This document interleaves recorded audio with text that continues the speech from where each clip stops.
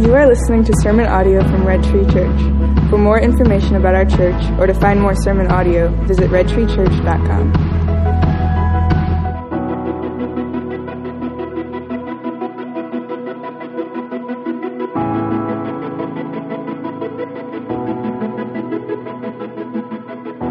Good morning, Mr. Brunk. Good morning.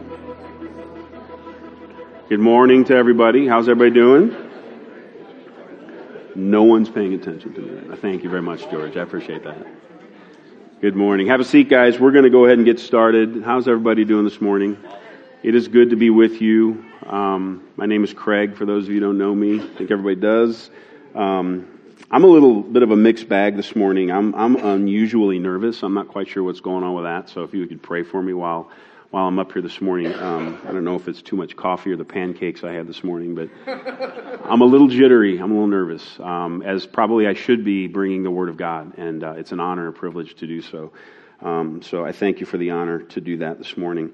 Open up your Bibles to the Gospel of Mark, chapter 6. We're going to be in the first 13 chapters of that Gospel this morning.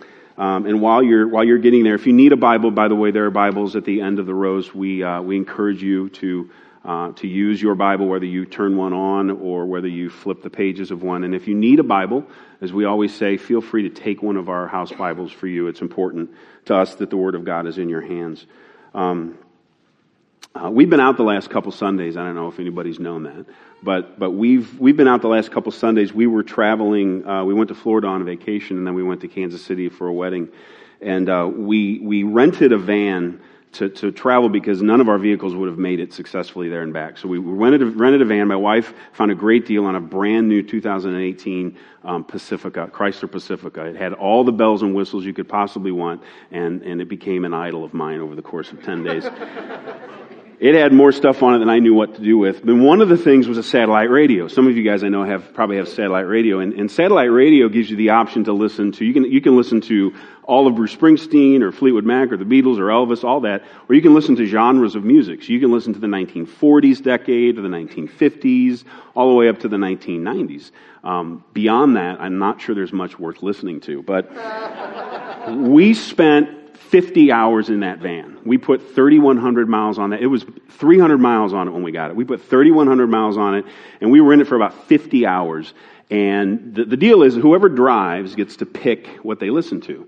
So when I drove, it was my wife and I driving. When I drove, I listened to the 70s. And when Kim drove, she listened to the 80s. Now, I have respect for the 80s, right? I went to college in the 80s, and I dig those jams. But I think I have enough quantifiable evidence now, 50 hours, to say the decade of the 70s music is far superior than that of the 80s. Or any other decade for that matter. But I will say the 70s built on the foundation of the 50s and the 60s, and probably the 40s. The 80s had some of that, but they were just trying to do their own thing. And I don't get that. And like I said, beyond that, 90s and on into the 2000s, there's no hope for you guys. So I just wanted to share that with you this morning. I thought that was important, something God put on my heart.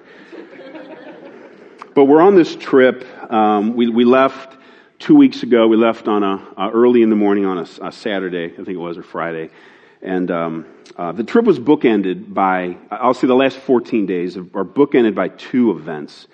The reason we went to Florida was my son Patrick had his last big varsity baseball tournament of his career. He's played baseball since he was a little guy. And went down there for a tournament. That's the one he went to last year. If you recall, he got hit in the face and we had to come back early. Just him and I went last year. This year we all went as a family. And so we went there for that as a family. 25 teams. His team came in fourth place. They did very good, had a great time. We left a day early. He stayed. We left a day early because we had to come back home and then to Kansas City to do a wedding on a Sunday. That was the first event. The second event was yesterday, and that was a memorial funeral for my Uncle Raymond. My Uncle Raymond was 94 years old, and he passed away in March. And they were only able to he donated his body to WashU Medical, and they just could have his memorial yesterday. So Uncle Ray had his funeral yesterday, and I went to that. My Uncle Ray was my dad's twin brother. So my dad died in 99. Uncle Ray just died this year, and they had 5 additional brothers. So there were 7 McAlevey boys that grew up in Maplewood, Missouri. And my cousin, who so eloquently gave the eulogy at the end, and he said it's just, he realized now that all of those boys are gone, and the chapter has closed on the stories that they tell about the McAlevey boys in Maplewood and our grandparents. And that chapter is now closed forever. It's gone. And it makes you sad. He was my last connection to my dad, other than my siblings. He was probably the closest to me as an uncle, and we weren't even that close, but we saw him the most because he was my dad's twin. And those events cause a lot of reflection. From watching my son play since he was 5 to my 2 oldest are 18. They're graduating. Patrick and his daughter. You'll be there one day, and I can't wait for that day.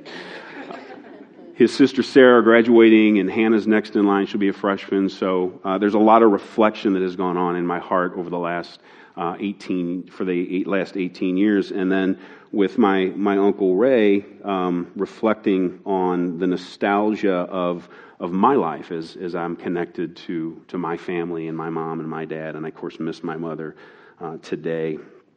And those are the bookends, right, that have caused a lot of reflection. In the middle of all that was a time in Florida with friends and family and great connections, great conversations. The news that comes across that David Comstock is in the hospital with a stress heart attack. We heard that while we were there, prayed for him. We heard that Nancy Hendricks had passed away. The Hendricks used to go to our church. Nancy was in her mid to late 50s. It was unexpected. So we heard that news. And then we had to come home. We were here literally for 3 or 4 hours to sleep, and then went to Kansas City to do a wedding on a Sunday a week ago today. So all of that was packed into to the last 14 days. And my life felt and feels a little bit like an episode of This Is Us. If you guys have seen that. But as a spectator, it's like I've watched elements of my life kind of flash before my eyes in various ages of my life. It's been really strange to experience that. And I've been trying to discern what it is that God's teaching me in these things. I'm not always super intuitive in wanting to know that. Perhaps because I knew I was going to be speaking, maybe that was in the forefront of my mind, but I don't think so. I genuinely think that he was doing something in my heart over the last 14 days, and he was wanting me to see something. And what I've come to the conclusion of that he's showing me is this, and that's that every one of the people that we've encountered or we've observed, whether it's exuberant 18-year-old boys using the gifts that God has given them to play a game that they love, that many of them won't play anymore, or the relationships and the celebration of covenant marriage that we got to do, or the end of life of 2 people. All of those people were fearfully and wonderfully made by God. It seems simple, sounds simple, but that's the thread. That's what God is showing me, because we don't always think about that. We always just kind of live our lives, and we interact with people really on a transactional basis a lot. And we don't consider that God has created them uniquely. He's knitted them together in their mother's womb, and they are fearfully and wonderfully made. And the other thing that God showed me is that all of them, without fail, place their faith in something, right? All of them, without fail, place their faith in something or someone, and what they place that faith in will ultimately either save them, sustain them, and give them hope, or fail them miserably. Those are the things that God has shown me.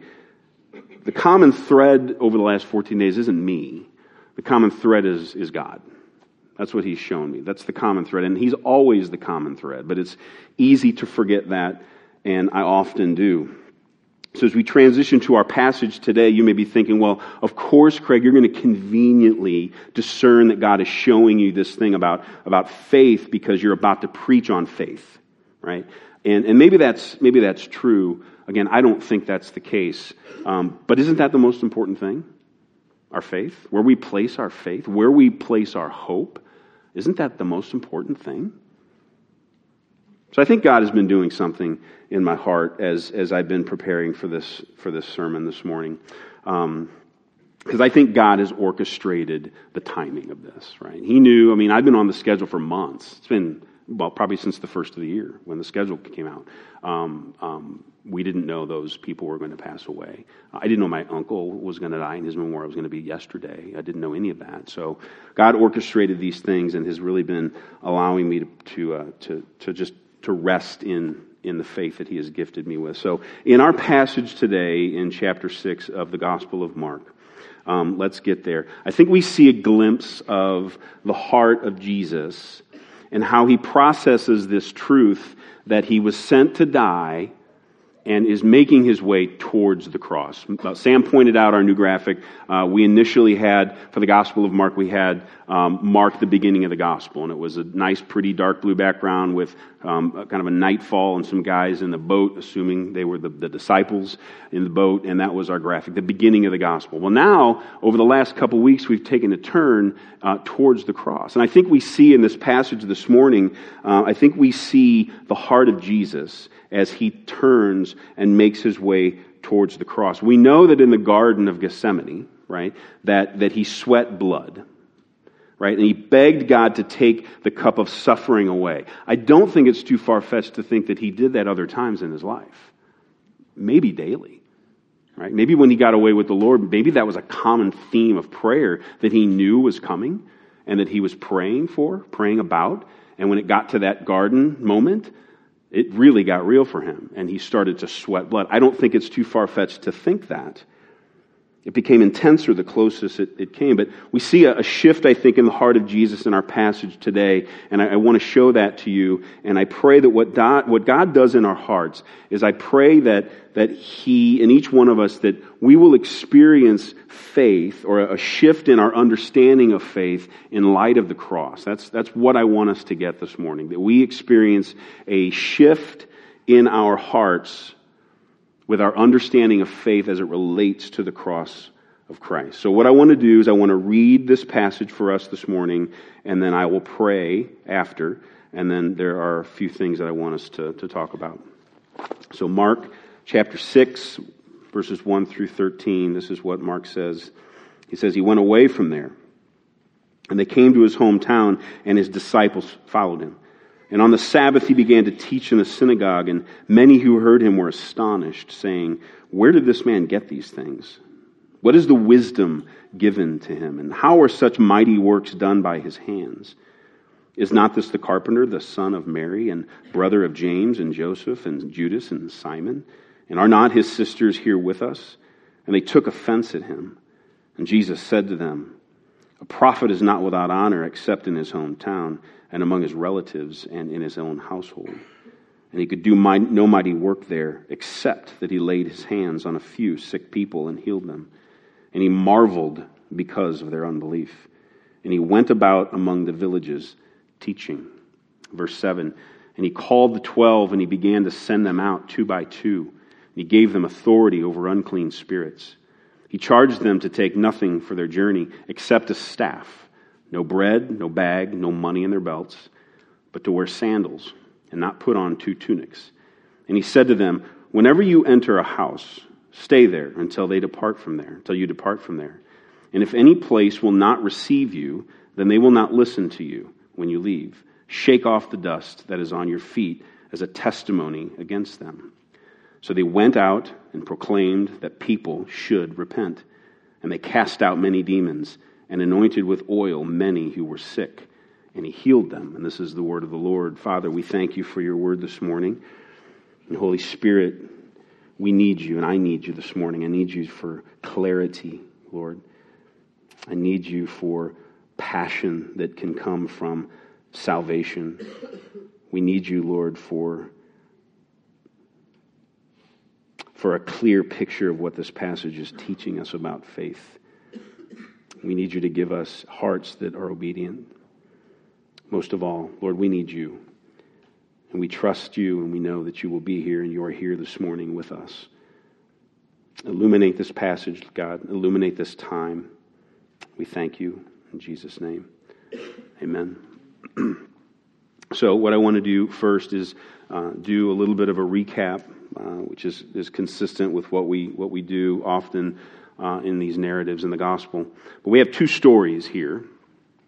We have Jesus and His disciples hanging around Capernaum, west of the Sea of Galilee, and they've moved now, or traveled about 20 miles southwest of where they were the last time that we were together, or last week when Matt preached. But didn't Matt, by the way, do a wonderful job?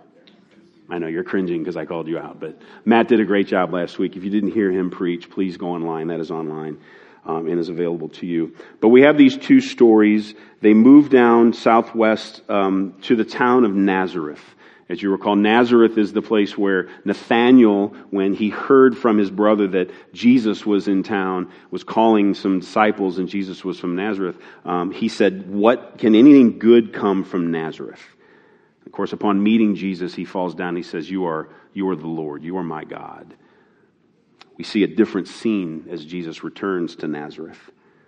So in this first scene, Jesus and his disciples, they roll into town, and it's important to know that Jesus isn't coming back for a homecoming. He's not coming in to visit family and friends and have a home-cooked meal. He's coming as a rabbi with his disciples, as would happen and be common in those days, that a rabbi and his disciples would be traveling and teaching in the synagogues, and so that's what Jesus was doing, and that's what he does. He comes to the synagogue, it says, and he begins to teach on the Sabbath.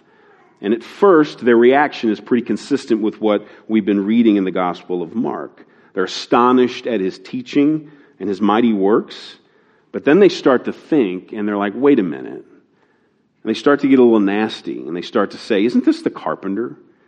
Isn't his mother Mary? Don't we know his brothers and his sisters? And see, by identifying him as a carpenter, they were seeing him as a simpleton, as a simple carpenter, as opposed to a learned rabbi with disciples. They were reducing him down to something that he wasn't. And by calling him the son of his mother, that was a derogatory comment, because typically you would not be referred to as that way in that day. You would be referred to as the son of your father, regardless of whether your father was dead or not. We don't know for sure, I don't think, whether Joseph has passed away or not. But the point is, you wouldn't be identified with your mother, you would be identified with your father. And so they were very incredulous, very skeptical about him all of a sudden. And then Scripture says they took offense at him. It's a very strong word. It means stumbling block, or they were put off or repelled by him. It occurs 8 times in the Gospel of Mark, that Greek word that means offense. And in each time in Mark, it designates an obstruction that prevents someone to come to faith. Stumbling block, offense. They were offended by what he was teaching.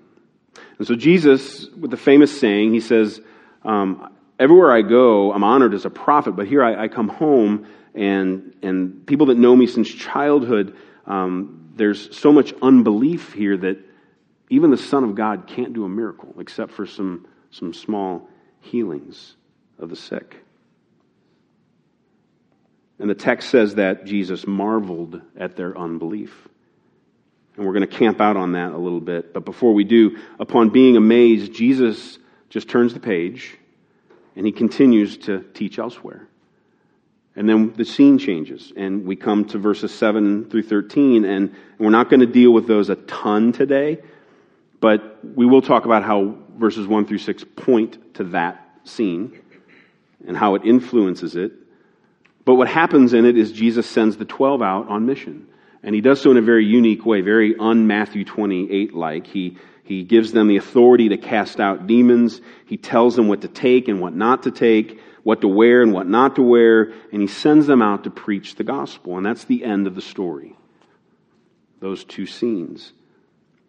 Now, it's important, as a bit of an aside, that the verses 7 through 12, while they're in today's message, they're linked to the next 2 passages, and it's in this Markan sandwich. If you guys remember the Markan sandwich that Sam has talked about before, that's not what Jesus fed the 5,000 with, but it's this Markan sandwich. That was a joke, by the way. This Markan sandwich, this passage, 7 through 12, is like the top layer where Jesus sends the disciples out. And then in verse 30, it says they come back. Those are the layer, those are the top and the bottom piece of bread. The meat is the story of John the Baptist being beheaded.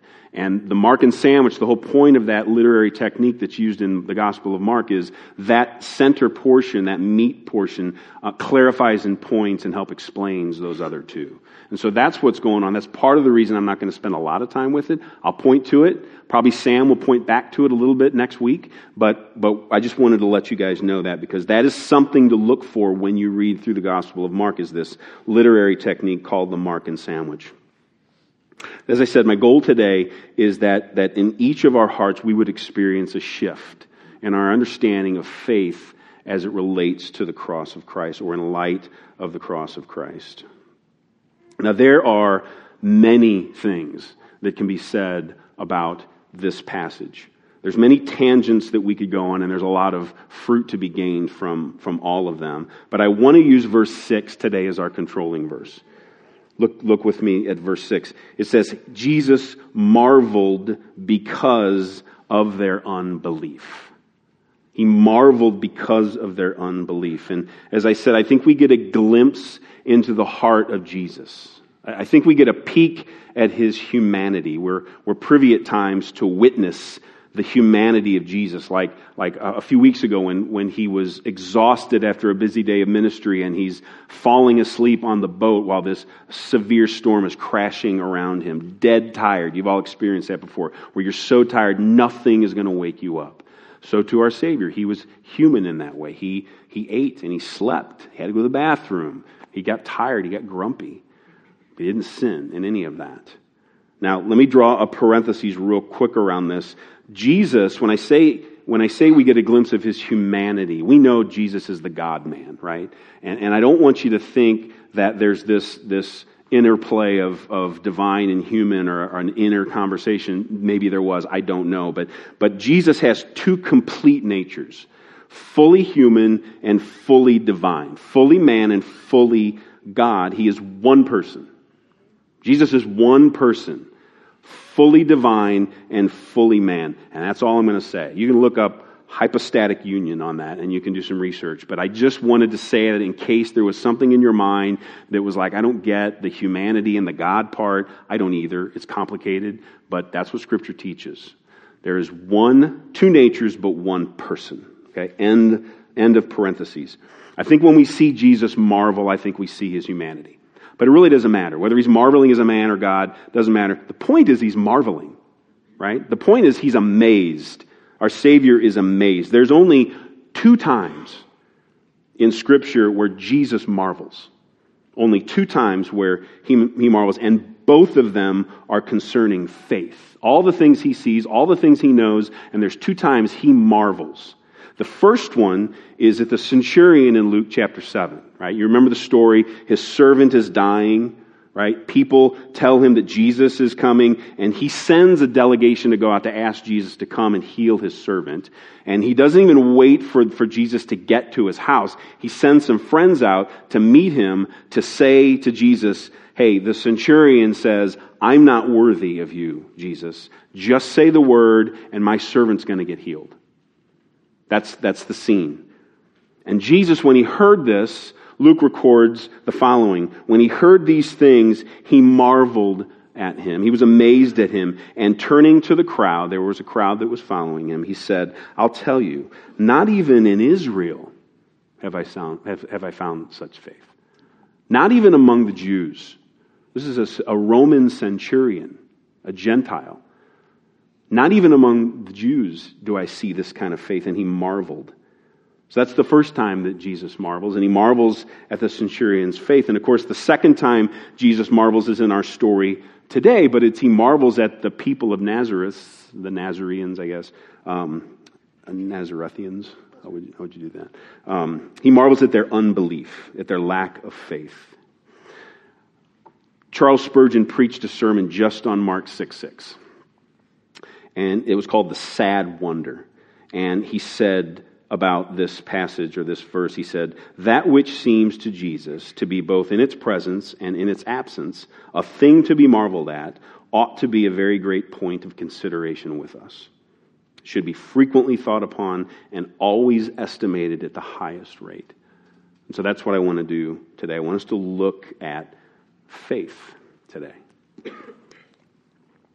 It's difficult to define. Have you ever had anybody ask you what faith is? What do you tell them? A lot of times we say belief, right? That's the first thing that comes to mind. But how do you define faith? It's difficult. And yet it's something that Jesus marveled at. You would think it wouldn't be quite so hard to define, since Jesus marvels at that, at faith and unbelief. A.W. Tozer says that in Scripture there's practically no effort to be made to define faith. Tozer says that. There's practically no effort in Scripture to define faith. He does say that Hebrews 11:1 in his mind is the closest. He says, now faith, Hebrews 11:1 says, now faith is the assurance of things hoped for and the conviction of things not seen. And he says, even that doesn't adequately define it. That really is more of a statement of faith in operation rather than faith in its essence. That verse assumes faith.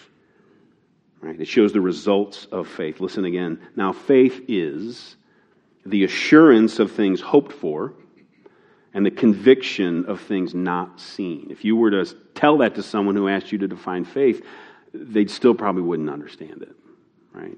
As a definition, as the essence of faith. As just an exercise, I Googled faith, sayings about faith, and there's dozens and dozens of them online, and here are just a few of them. Faith is spiritualized imagination. Faith is passionate intuition. These are all separate people. Faith is a stiffening process, a sort of mental starch. Faith is reason grown courageous. Faith is like radar that sees through fog. This is a good one. Faith is a bird that feels dawn breaking and sings while it's still dark. Yeah. I think there's a kernel of truth in all of those, right? But faith is hard to pin down. It's like beauty. It's like defining beauty for somebody, right? Beauty's a hard thing to define, but you can describe it, right? You can describe a rose, right? A beautiful rose. You can describe that, but it's hard to define faith. It's hard to define beauty. And perhaps faith, like beauty, is better described than defined. The Apostle Paul says this in 1 Timothy 3. So our elder candidates have been charged with, and all of the elders have been charged with memorizing 1 Timothy 3. It's the chapter on the qualifications for elders and deacons. And I was looking at this the other day, and it dawned on me. Paul says this about faith. It says that, specifically in verse 9, it's talking about deacons. It says that they must hold the mystery of faith with a clear conscience. So even Paul says that faith is a mystery. Now I take that to mean that you're never really going to figure what faith is. It's a mystery. It's a gift from God, for crying out loud. I mean, is it any wonder that it's hard to define? A gift from God? Yeah, that's going to be difficult for us to define. So I don't want to surpass or even attempt to surpass A.W. Tozer or certainly the Apostle Paul or Thomas à Kempis and other church historians. Our church father said, I had rather exercise faith than know the definition of it. He'd rather exercise faith than know the definition of it. So it would just be foolish for me to try to define faith. And yet, the question still lingers, what is faith? What is faith? And there's no shortage of commentaries and books and chapters in books. There's an abundance of information. I've got more notes on this particular passage, I think, than I've ever had. And so it's been difficult to boil this down. So we need the Spirit to speak clearly what He wants us to know this morning. How do we talk about faith in a way that's not simply another lecture, but creates that heart shift in light of the cross? My favorite definition, if we're going to pin a definition on faith, I'm going to go back to Tozer. He has a chapter in his book, The Pursuit of God, where he calls faith, he defines faith like this. He says, and this is the chapter of the book, this is the name of it. He says, the gaze of the soul upon a saving God. That's how Tozer defines faith. It's the gaze of a soul upon a saving God. Faith is, says Tozer, the eyes of our soul fixed steadily and intently upon the mighty works of our God. I thought that was a good way to define it. The gaze of a soul upon a saving God. The gaze of a soul upon a saving God. Now, I would be remiss if I did not quote Ephesians 2. We've already alluded to it. For by grace you have been saved through faith, and this is not of your own doing. It is a gift of God, not a result of works, so that no one may boast. I want to make that abundantly clear, that we do not work for our faith. We do not work for our salvation. This is a gift from God. We respond, but we do not work for it. It is a gift. So let's unpack this gift a little bit. First thing I want to say about faith is that we do have a tendency to treat faith as an intellectual exercise. You can read that chapter in Tozer, and we did in our gospel community, and pick it apart and turn it over and talk about it and say all kinds of things about it, and it doesn't go from here to here, right? Because we can't make that happen. Only God can make that happen because it's a gift. But our tendency can be to treat faith as an intellectual exercise. One of my favorite pastor theologians is Jared Wilson, and he said recently that things like justification, glorification, there were a couple of other words like that. He said they're merely academic so long as knowledge of your sin is merely academic. And I think we can say that about faith. Faith is merely academic if sin is merely academic. Right? Faith may be a mystery. Sin is no mystery. We can all define sin, right? We don't even have to ask each other. We just know it, right? We can very easily describe that. When God opens our eyes so that we understand the depth of our human depravity and our brokenness, we are the ones to marvel and to wonder why God would choose to save us. We are the ones to marvel. When we come to grips with our brokenness and our inability to fix ourselves, our only response when that happens is to fix our eyes on Christ and to collapse upon the saving work of Christ. We all feel the effects of sin. Sam mentioned it earlier. It's a broken world. Just today, more news about persecution in the church. And there's much brokenness in the world, and we all feel it, we all experience it. We know something is not right. It's the reality of what we live in. My personal story of salvation is one where the need for faith was divorced from the reality of sin. I've talked about this before, but not in those terms. My story of faith is one where faith, or salvation, is one where the need for faith was divorced from the reality of my own sin. And I was reminded of that over the last 14 days, right? I was reminded of faith and the role faith played in my life and how God used it and started to awaken me to faith just yesterday. From a very early age, many of you know this already, I've already told this before, from a very early age, I knew I needed faith. I was 10, 11 years old. I grew up in the Catholic Church, and I just knew that I needed faith. And I would pray every Sunday in church, and when I was in my bed with my stuffed animals, I remember this clearly, I would pray that God would increase my faith. Right? There's a specific point in a Catholic Mass that I would pray that prayer. I don't remember if I was taught to pray it then or not. I don't think I was, and I remembered that moment yesterday. At that moment in the Mass, I remembered being a boy praying to God to increase my faith. And I prayed that prayer often. Even as a young adult, into my adult years, I prayed that often. I knew enough that I didn't have faith and I needed it. What I did not understand was my sin. That's what I didn't understand. Specifically my own personal sin. I knew that I sinned. It's not that I didn't sin. It wasn't that I was perfect, but my sins were trivial. Right? I would be sorry that I didn't take the trash out. Right? Sorry that I disrespected my parents. Sorry for cursing. And it's not that those aren't real. Those grieved the heart of our God. There's no doubt about that.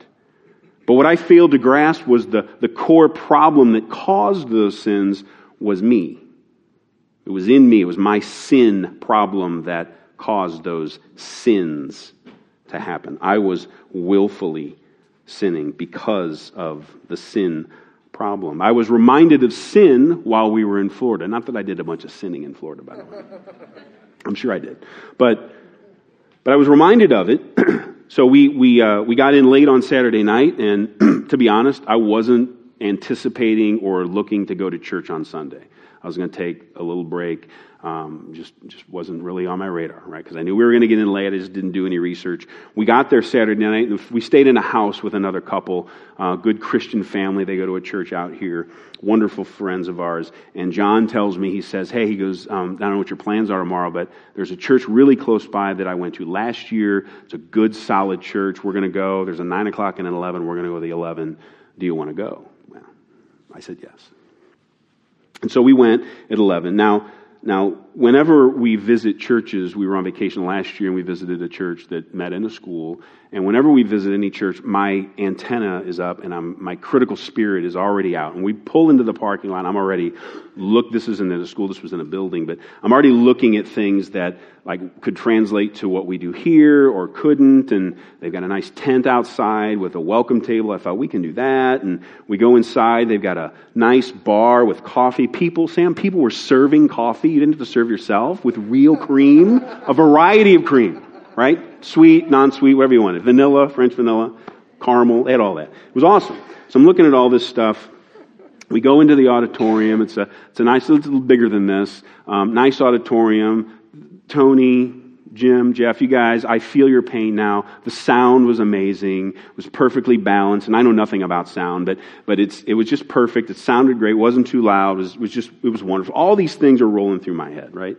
I get to see me up on stage. The guy comes out and does the welcome, and he says, he sees one of these guys. He goes, how you doing? And nobody says anything. He's like, come on, that's not very good. How you doing? And I will never say that again because it looks so cheesy when you're sitting on the other end of it. I will never say that again. But amen. Who said amen? Who was that? I'm going to say it just for you. Then they started preaching, and they were in a little mini-series, if you can imagine. They were in a mini-series of Romans. But they were starting in Romans 12. So they were in the instruction part of Romans. But they did a quick one message, about 50 minutes of preaching on Romans 3 before they got to Romans 12 the following week. And I was transported in time back to the late 90s, sitting under the preaching at Hanley Road Baptist Church in Clayton under the teaching of Slade Johnson, who's a godly man who led me to Jesus, under his preaching of Romans. For 7 years, the man preached out of Romans. And I came in around Romans 3, and I was transported while I was in Florida to when I was back in the 90s, sitting under the preaching and being aware for the first time that my sin was real.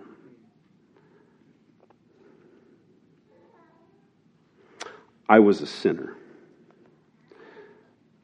Sins were not something that I did that made me a sinner. It was that I was a sinner to the core that made me sin. My sins were reflections of my dark heart. And it was those sins, I remember thinking clearly those days that my sin nailed Jesus to the cross. It wasn't the idea of my sins. It was my sin that nailed him to the cross. Romans 3 told me that no one is righteous, that no one understands, no one seeks God, that all have turned aside and together they have become worthless. No one does good, not even one. That's pretty thorough. And I was counting myself among them for the first time. Romans 3:23 says, all have sinned and fall short of the glory of God. The Greek word all there means all. All. Everybody. Very clear. Romans 3 also told me, though, but now, another big but in the Bible, but now the righteousness of God has been manifested apart from the law. We don't work for our salvation, although the law and the prophets bear witness to it. The righteousness of God through faith in Christ for all who believe, for there is no distinction. For the very first time, I saw my reflection in the nail heads that nailed Jesus' feet and hands to the cross in the late 90s, early 2000s. First time I started to see that through the preaching of the gospel in the book of Romans, and a knowledge of sin led me to understand that God was indeed giving me saving faith. But the sin came first. The understanding of sin came first. The faith that I had prayed for since I was a boy came to me some 20 plus years later. He was opening my eyes quite literally to the truths of the gospel. He was giving me an understanding heart. But it wasn't until the Holy Spirit shined the light on my brokenness that I understood and confessed to God that I was a sinner. And He opened my eyes to this beautiful faith. And that's an ongoing process. Confession of sin marks the believer. Evidence of a believing church. A church that is gospel fluent is a church that regularly confesses our sin to one another as well as to God.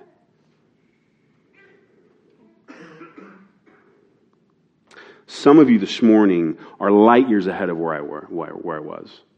Right? You get the sin part, but you struggle with the faith part. You understand that you're sinners. Realize this. The Holy Spirit is at work in you this morning. Amen. If you realize that you're broken and that you're a sinner, before you can truly understand faith, you have to have that light shined on your sinful and darkened heart. And when that happens, God beckons you to come to Him and to repent and to believe the saving work of Jesus. If that's you, there's a reason you're here. As I was sitting those years under the book of Romans, hearing the preached word of God, hearing that I was a sinner, it was like those messages were directly to me. And God was in my heart, stirring these things up. And perhaps God is doing that same thing to you today. If there's something in the message of the gospel that just makes sense to you, but you can't put your finger on it, and you're waiting until you have it all figured out, that was me. I have news. You're not going to figure it out. You're not going to figure out faith. Until God shows you your sin and you confess it, He is going to give you the gift of faith. I'm not suggesting it's quite so literal. You know what I'm saying? Linear. Yeah, that. It's complex. It's a mystery, right? So it's not A to B to C to D.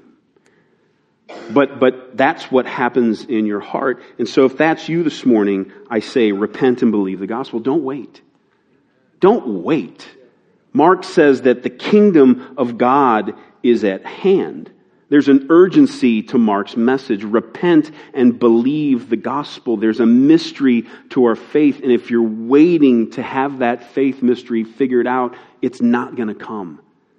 There's never going to be the perfect alignment where you're like, I'm now ready.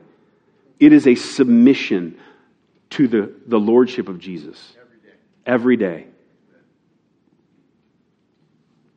Look and see your reflection in the nail heads that nailed Jesus' hands and feet to the cross. See your reflection in those nail heads. For some of you today, you need to understand that the brokenness you experience is sin. You think you have faith, but you've never dealt with your sin. Let go of your hard heart. Let go of the pride that keeps you from pursuing God. You act like you have faith, and to an outsider, perhaps even to an insider perspective, it looks like you have faith. It looks like you love Jesus, but there's no submission to Him. You say the right things, you do the right things, perhaps you serve, you can even articulate the gospel, but you don't have saving faith. You must realize your morality is not going to save you. Your hope is in something else. That's why life is so incredibly frustrating. You've successfully convinced people that you're a Christian, but your heart is hard. Let go of the pride that keeps you from pursuing God and repent and believe the gospel. Do not wait. There's a mystery to your faith, and if you're waiting to figure that mystery out, I'm here to tell you, you never will. There is an urgency to Mark's message. The kingdom of God is at hand. Repent and believe the gospel. Faith is a response. And some of you need to respond. Some of you need to respond. When I was, again, sitting under the conviction of the Holy Spirit, Pastor Johnson would say, have you done business with God? I know that sounds cheesy, but it penetrated my heart. Have I done the work of confessing my sin? As he broke me, I needed to respond. And that response wasn't to leap to say I have faith. That response was to get on my face and confess my sins to a holy God. And the flourishing of faith has been a beautiful thing. So that's the first thing we need to see this morning. Faith is not an intellectual exercise. If we treat it as such, we're going to miss the point. Just as the reality of our sin is not a mere intellectual exercise, neither is our faith. It's a response. The second thing that I want us to understand this morning about faith is that it's by faith that we live our lives, and by faith that our hope is sustained. Once faith moves from the theoretical to the practical and it becomes saving faith, it's not simply a one-time thing that happens, means of your salvation, and then you're done. Tozer, you remember, says it's the gaze of the soul upon a saving God. Gazes are constant, right? Gazes are constant and consistent. When God saves us and we submit to Christ as our Savior, do our present problems go away? No, they don't. We're left here in a sinful, in a broken world. We're in this story of brokenness. Stuff happens. People sin against us. People bomb churches. Ugliness happens. Living by faith means that we change the narrative and we become better storytellers. That's what living by faith means. We change the narrative and we tell a better story. We become students of the Word, and we're able to speak the gospel into one another's lives as well as into the lives of unbelievers. Perhaps even more importantly, telling a better story, changing the narrative in an unbeliever's life is going to draw them in. Instead of just laughing at the same jokes or telling them they're a sinner,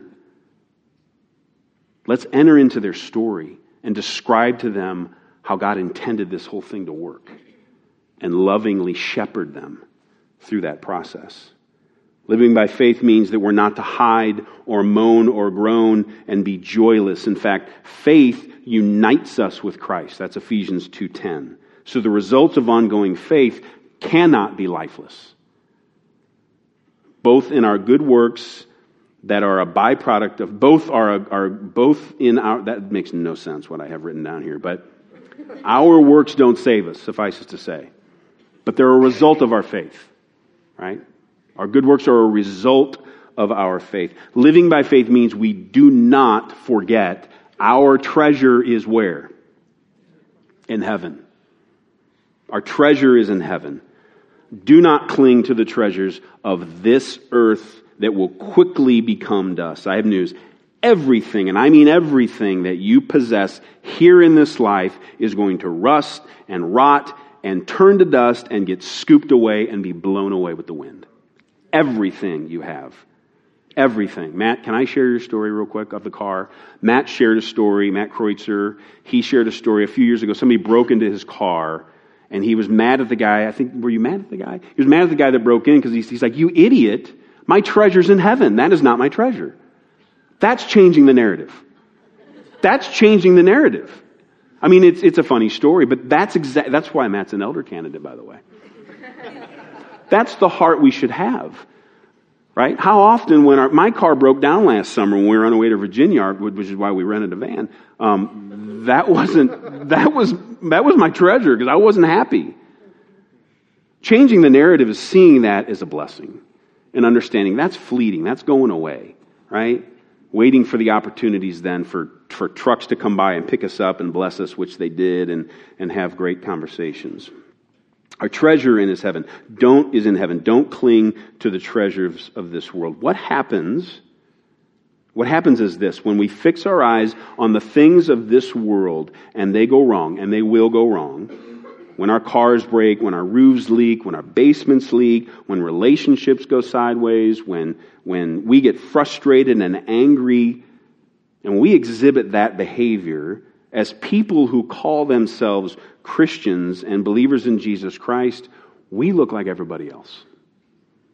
We look like our next door neighbor who is so far from God, and yet we act just like them.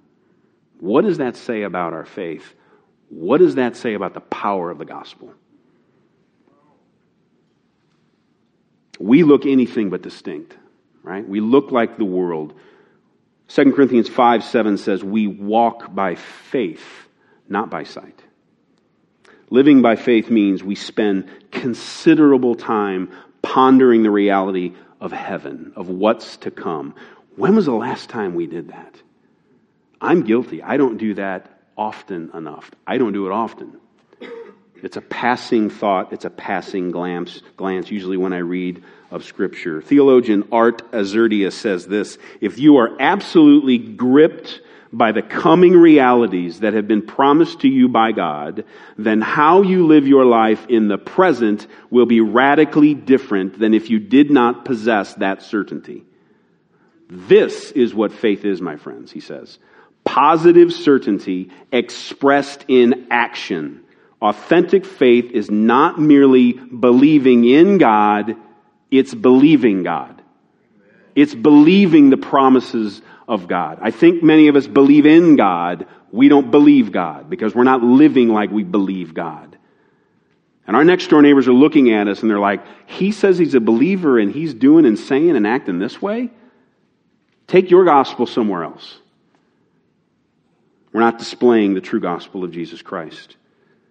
Do you believe in God or do you believe God? There is no salvation, no transformation apart from knowing God. John 17:3, this is eternal life, that they know you are the only true God and Jesus Christ who you have sent. If we're not believing God, then we're believing something else. If we're not believing the gospel, we're believing something, we're believing a lie, which sounds a lot like Adam and Eve, does it not? They believed the lie, and their fruit was rotten. If you'll permit me an example. Again, Florida. A lot of things happen in Florida. And we're really getting out of time here. I'll be brief, but I think this is helpful. We were in Kansas City. We were walking along the plaza. If you guys have been to Kansas City in the plaza, and it was my wife and my two daughters, and Sarah came up with a great question, a very thought-provoking question that I didn't have an answer for, and it frustrated me that I didn't have an answer. And so we were talking, we were dialoguing, and I thought we were, and I asked permission to share this. She said, "I'm done with this conversation." And I'm like, well, why? She said, because you're pushy. I think she said because you're angry. She said it's because she said I'm pushy. Doesn't matter. I was either pushy or angry. I was probably both. And that hurt me. And so I did what I do best of anybody here, I'm sure, is I threw myself a pity party. So we spent the next hour walking around the plaza, and I said nothing. And she said nothing. And we're just walking, and Hannah and Kim are talking, and we're going to eat. So we go to a restaurant, we sit there. She sits right next to me for the next 45 minutes. We don't say a word. It's like a standoff. I was believing a lie because I was prideful. I wanted so desperately to be the dad theologian that could answer this question, and she would melt at my feet and say, "Father, how wonderful you are." That's the truth. That's the truth. I felt that anxiety in my heart. Man, I don't have the answer for this. I completely missed an opportunity for worship in that moment. She asked a perfectly valid question that I don't have an answer for. And it could have been a conversation about how beautiful God is and the gift that it had to do with our minds. And I missed that opportunity because my faith was in me and my ability to answer that question. I wanted to look good and I couldn't do it. And so I came across as pushy and angry and I sulked. Well, he gave you the opportunity to do what you Amen. We repent, right? I have far too many opportunities for that. That's the only thing. But it's a good thing, because I want our children to see me repent as well, and He's given me that opportunity. I did not have that example a lot in my life. Lastly, living by faith means that your behavior reveals your beliefs. Truly I say to you, whoever believes in me will also do the works that I do. What does generosity look like in your life? Right? What does your time and your talents and your treasures look like when it comes to generosity? Do you hold and do you hoard? Tim Keller titled his book "Prodigal God" or "Spendthrift God." Right? It's this spendthrift God. We think of the prodigal son because he blew the fortune. Well, God was a spendthrift God because He spent everything on us. He spent His Son, Jesus Christ. Jeff Vanderstelt in Gospel Fluency says, "You worship either a sovereign, powerful God or an ineffectual, weak God. Your life reveals your faith in the God you worship because what you believe shows up in your behaviors. The response of faith looks like something. Believer, I would encourage you to examine your life and do the hard work." Now let me give an encouragement. Do you know you can actually gain great assurance and confidence in your faith? Do you know that? You guys realize that? You can gain confidence and assurance in your faith. You can grow in faith. Who wants to grow in their faith? I'll assume those of you that didn't put your hand up, put your hands up in your heart. Here's how you can grow in your faith. Again, 1 Timothy 3. Those who have served well gain an excellent standing and great assurance in their faith in Christ Jesus. What's the key there to growing in your faith? How do we gain great confidence in our faith? By serving well. By serving well. That's how we gain confidence in our faith. Now I played dirty pool with you there a little bit. I used the NIV version. The ESV version, that passage is about deacons. Deacons serve well. They gain confidence well by serving well. That's a deacon. But here's the thing, we're all deacons, right? We're all deacons because the word deacon means servant. So that passage applies to every one of us, including an elder and a pastor as well as a deacon, as well as anybody who's a believer, right? We are all servants because that's the heart of our Savior, is a servant.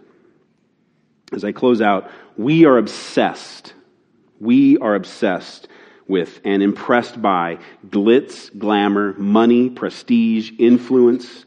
We make judgments based on where we live, what high school we went to, what kind of car we drive, what our job is, who our family is.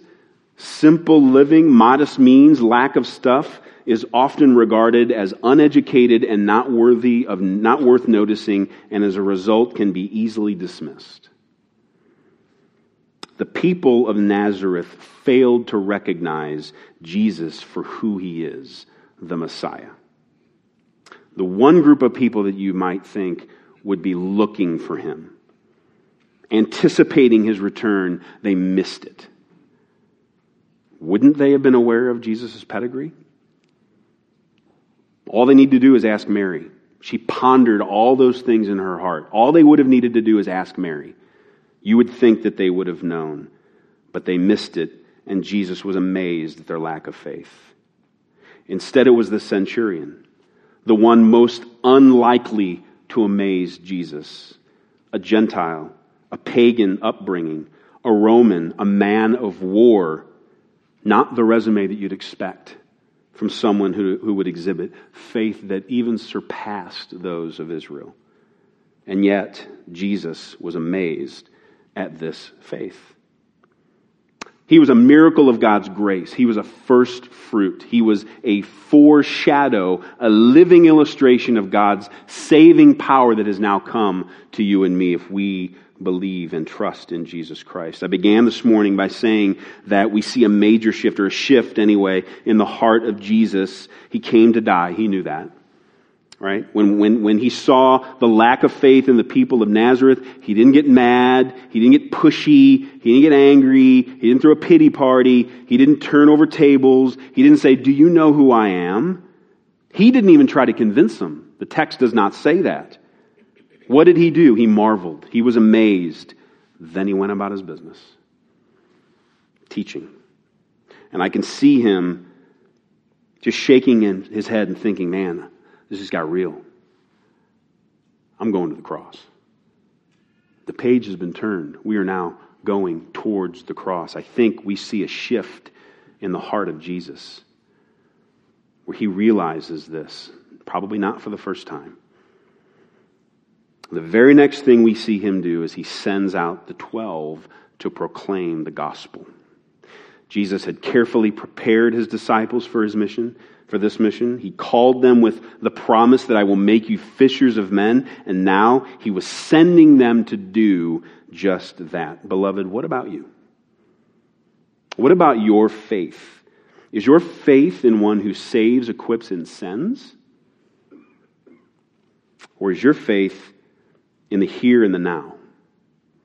Because there's something bigger and better than whatever is frustrating you and causing you anxiety right now.